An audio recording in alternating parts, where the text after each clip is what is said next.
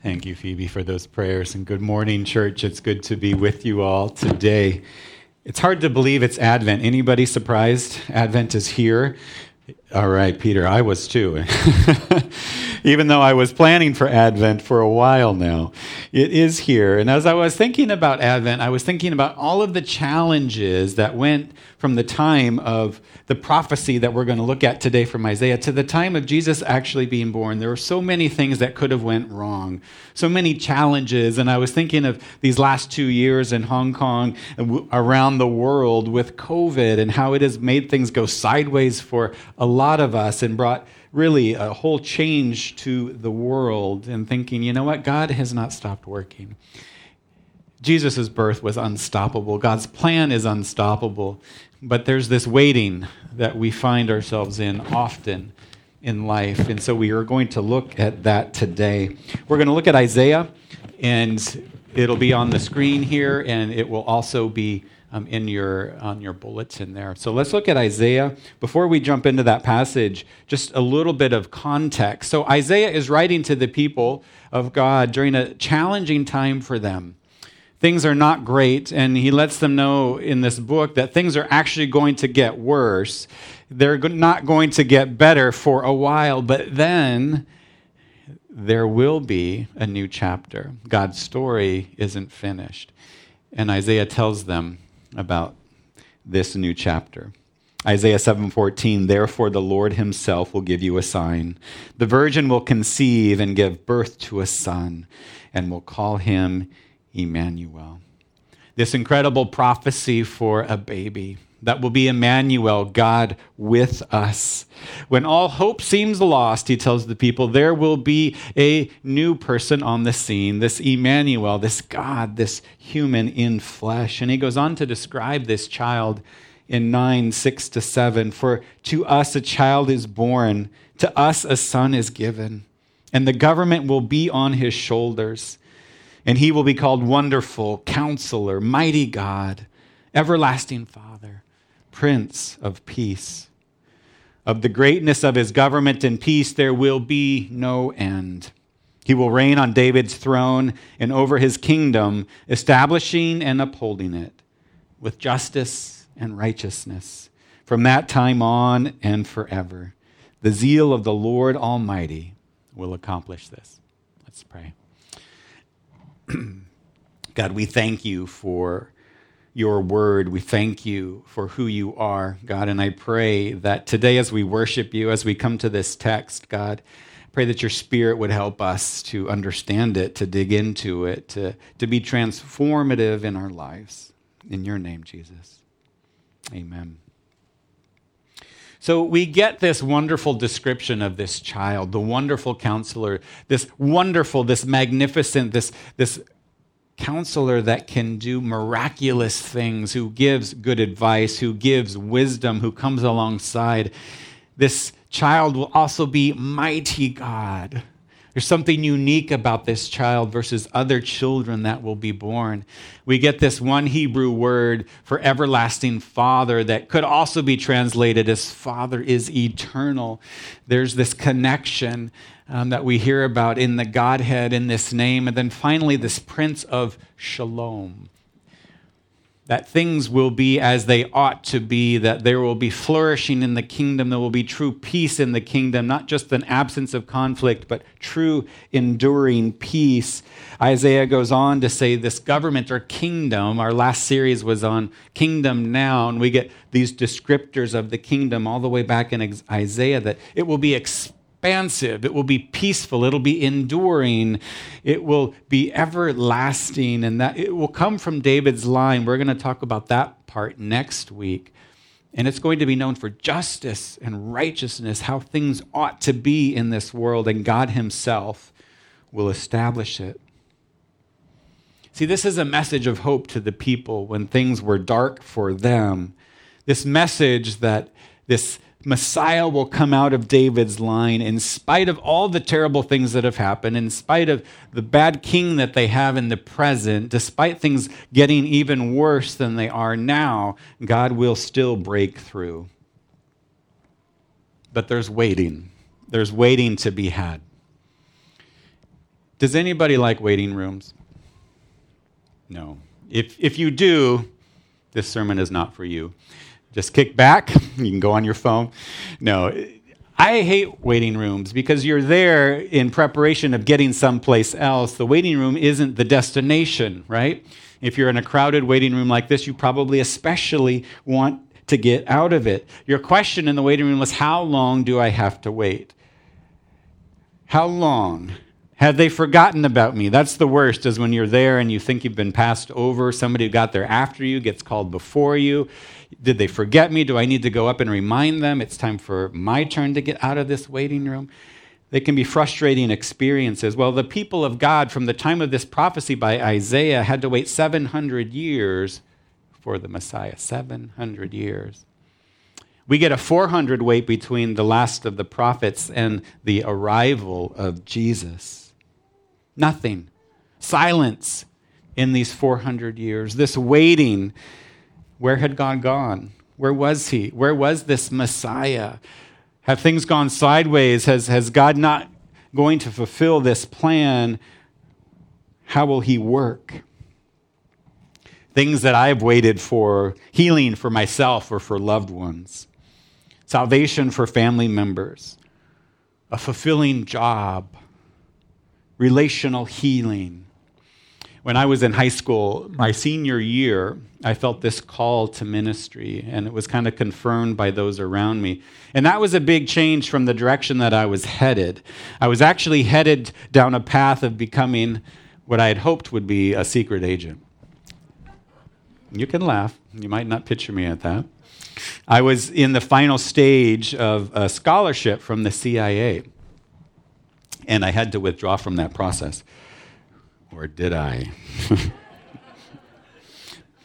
No, I did. And I went to college with this idea of being called into ministry, and my thought of that was to be called into youth ministry. See, I'd been deeply impacted by my youth pastor while I was in high school. And I thought, this is what God is calling me to, and that's what I'm shooting for, that's what I'm aiming for. And I went to college with that in mind. I would do internships in the summer, and lo and behold, I graduate and I start applying, and door closed, door closed, door closed. I was like, God, like, what is going on here? Did I hear you wrong all those years ago? Have I missed it? Do you have something else in mind? And it was frustrating. And all these questions started popping up for me. And I would try to live content, be content in all circumstances. I'm like, how can I be content when I'm not able to get the thing that I'm wanting? And I was flooded with questions. God, where are you in this? How do I walk this journey? I've talked to people in the last couple of weeks. They've been in the waiting room for a spouse, for a partner, for a child, for healing, to be accepted into university, to have a promotion. Sometimes our hope in the waiting room is hanging by a thread. Things seem dark. Things seem like, how will this get resolved? It's challenging to hold on to this promise, this hope. You know, being in the waiting room is an acknowledgement that you're not in control, right? You can't get yourself out of that place. COVID was a huge reminder to the world that we have so little control of our lives.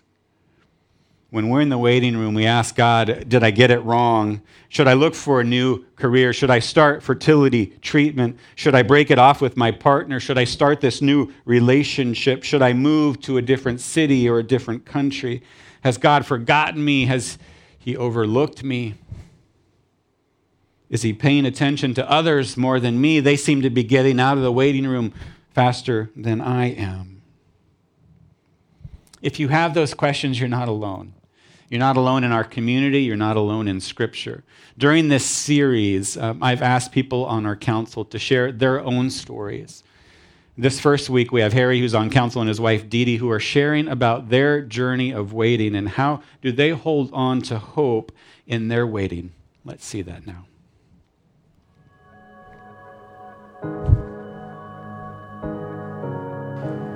Good morning. My name is Harry and this is my wife Didi. And today we want to share with you a little bit about the struggle we've had in waiting for a prophecy to be fulfilled.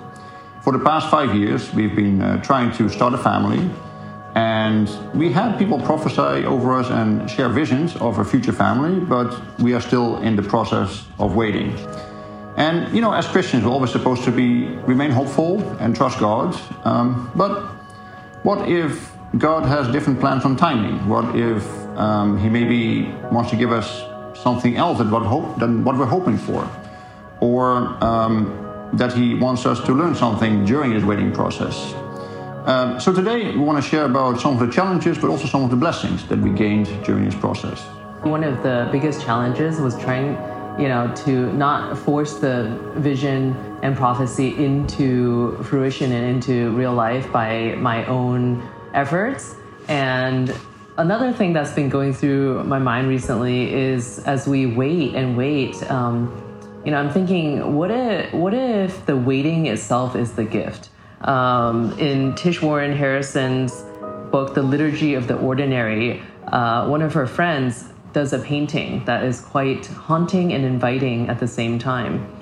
And she said that she wanted the viewer to not be able to glimpse quite what was on the other side and to be suspended in a posture of expectation and its uncertainty. And she said, I always felt like I was waiting for the gift, but I've come to see that the waiting is the gift. And the author writes that God is at work in us and through us as we wait. Our waiting is active and purposeful. As dirt sits for things waiting to be planted and grown, there's work being done invisibly and silently. Microorganisms are breeding, moving, and eating. Wind and sun and fungi and insects are dancing a delicate dance that leavens the soil, making it richer and better, readying it for planting. And this really encouraged me because I feel like one of the biggest blessings I've encountered has actually come to me through this process of waiting. And I'll share with you that in a little bit. So this process of waiting for us to start a family has been very challenging, but also we've gained several blessings. So I just want to share a few. So on a challenging side, we of course had our ups and downs, and sometimes we process things at the same time and sometimes differently. And I remember one time we had some bad news and it hit me really hard. I really had to take some time off from work. I went to Chung Chau, to Bethany, and really needed some time by myself and also spend time with God to really process. This particular news, it raised a lot of questions, and even the question like, what if we will never have any kids? And also I started to doubt decisions in the past, because there's so many decisions you've made so far, and I really needed some time apart. And we've basically processed things differently sometimes, but also together. On the blessing side, actually, we've also gained a lot of blessings. For example, our marriage got stronger. I feel very blessed that we've been able to process things together, and actually we've really strengthened our marriage and our faith as well. These challenges, they really force you to really go deep and seek God and really go into His Word and spend time with Him, and in ways that you otherwise would never do. And that really has strengthened both of our faith. And lastly, we took in a foster child for 7 months, and she came with her own challenges and blessings, and Didi will share a bit more about that. Yeah, so in last week's sermon, Pastor Wade touched upon God's role in our transformation. And he said that the foundation is the most important, but the most unseen.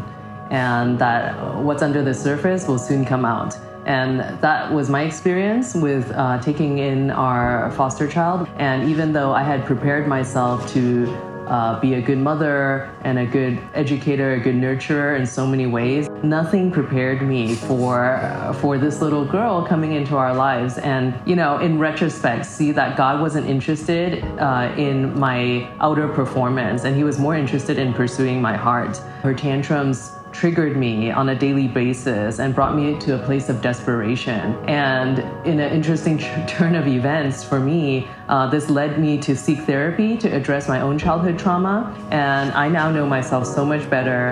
And I know that God loves us too much to really leave us where we were. And he really pursues our inner healing, inner transformation, and our hearts. I believe God is going to take us to great places and great heights. And just this gift of healing for me takes me through my life, through all the challenges more authentically and fully. And we're really sure that God has a plan for us, that, whatever it will look like, it's going to be better than what we can imagine ourselves.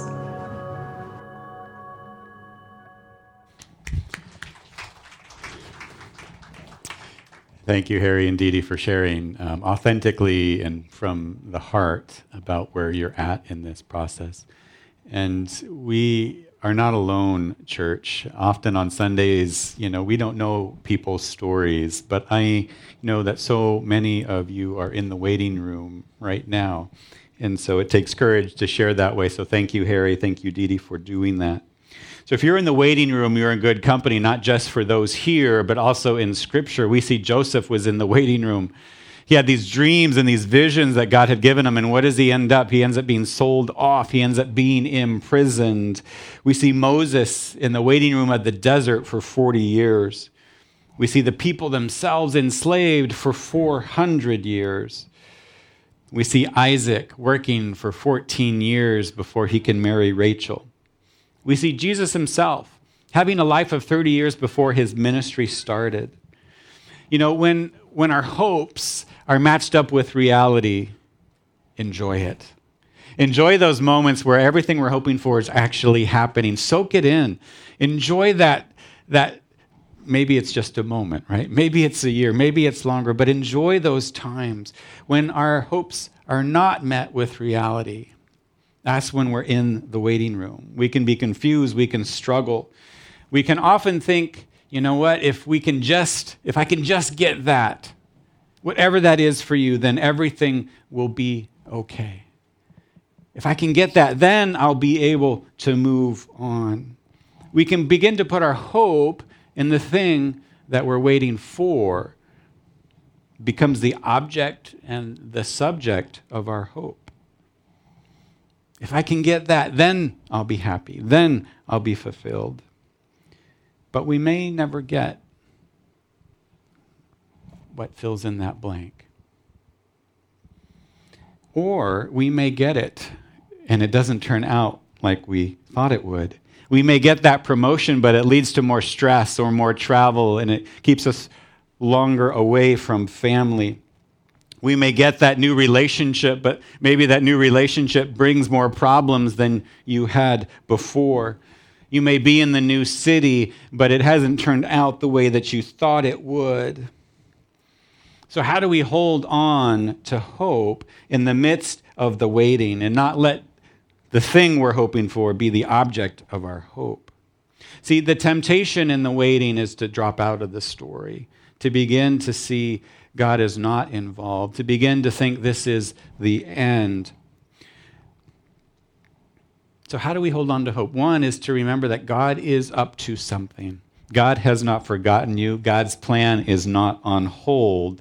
We can take a look at Israel in that 400 year of silence, what God was doing behind the scenes in order to prepare the world for the Messiah. He was preparing Israel itself for this eternal king and kingdom. The temples were knocked down, right? Their place of sacrifice was no longer there. They began to have synagogues, right, over the whole Mediterranean area. And these became places of worship. These became places where ministry could happen, where the apostles would travel to speak. Old Testament scripture came together in this 400-year time. We see that their theology was purified. There were no more foreign gods. And the Jews that had been spread out began to set the stage for the Great Commission. See, Israel's desire was to return to the best time they thought they had, and that was with King David. If we can just get back to the time like King David, then our hopes will be exactly what we want. They couldn't conceive of what God was wanting to do. God didn't just want to transform Israel. He wanted to transform the world. They couldn't conceive of this wasn't just for the Jews, but this was also for the Gentiles. This was an inclusive kingdom that God wants to be about. It took time for that to happen. So those weren't silent years, really. God was at work. He had not forgotten them. It wasn't their timing, but it was God's timing. It was the right timing. In the waiting, we might reflect on what God might be doing in this. Is there any purpose in this waiting? Sometimes God allows us to see what the purpose of the waiting is, and sometimes we don't know. In my waiting for that ideal youth ministry position, God was growing my heart for the whole church, not just youth. He was growing my character. He was helping me to heal from some of my own childhood trauma. He gave me experiences with diverse, different churches, both theologically and differences in ideas, differences in makeup and sizes of churches. He began to nurture and to improve where my heart was so I could serve, so I could come here, right? See, I could look back and say, if I got maybe that ideal position in my mind to be the type of youth pastor that I had, maybe that would have been enough for me. I would have held on too tightly for it. I would have possessed it instead of pressing into God and desiring what He had for me. See, when we're waiting, it can feel like life is on hold, but God is still at work. If we can surrender our timing, if we can surrender our plan, He can step in and give us courage and strength to not be crushed. So we hold on to hope in the waiting. We remember that Jesus is in fact with us. Jesus hasn't left us. He hasn't abandoned us. Later in Isaiah encourages the people with who God is and His character. He says, He gives strength to the weary and increases the power of the weak. Even youths grow tired and weary, and young men stumble and fall.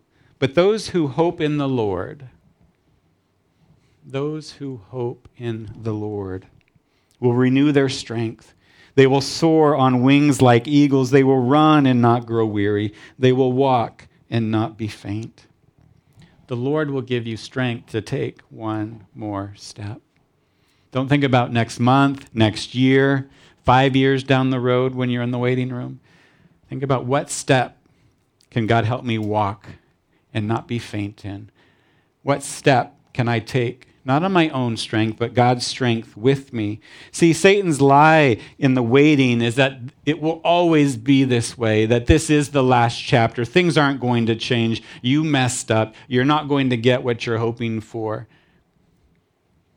Satan loves to whisper those things to us, to turn our attention away from Christ and to focus on what we're not getting. But God reminds us that He can be trusted. His character can be trusted. He promises and He fulfills. We see how God came through for His people in Scripture. Joseph, the visions were there. Jesus' ministry did happen. The people did make it into the promised land. God is a faithful God, and He's one that we can put our trust in. God's plan is unstoppable, even when we don't see it. You are not forgotten. We remember this child, this wonderful counselor, this mighty God, this everlasting Father, this Prince of Peace, this Prince of Shalom is here, is alive, is active, is working in our lives. When we're discouraged, when we're losing hope, don't pull away, church.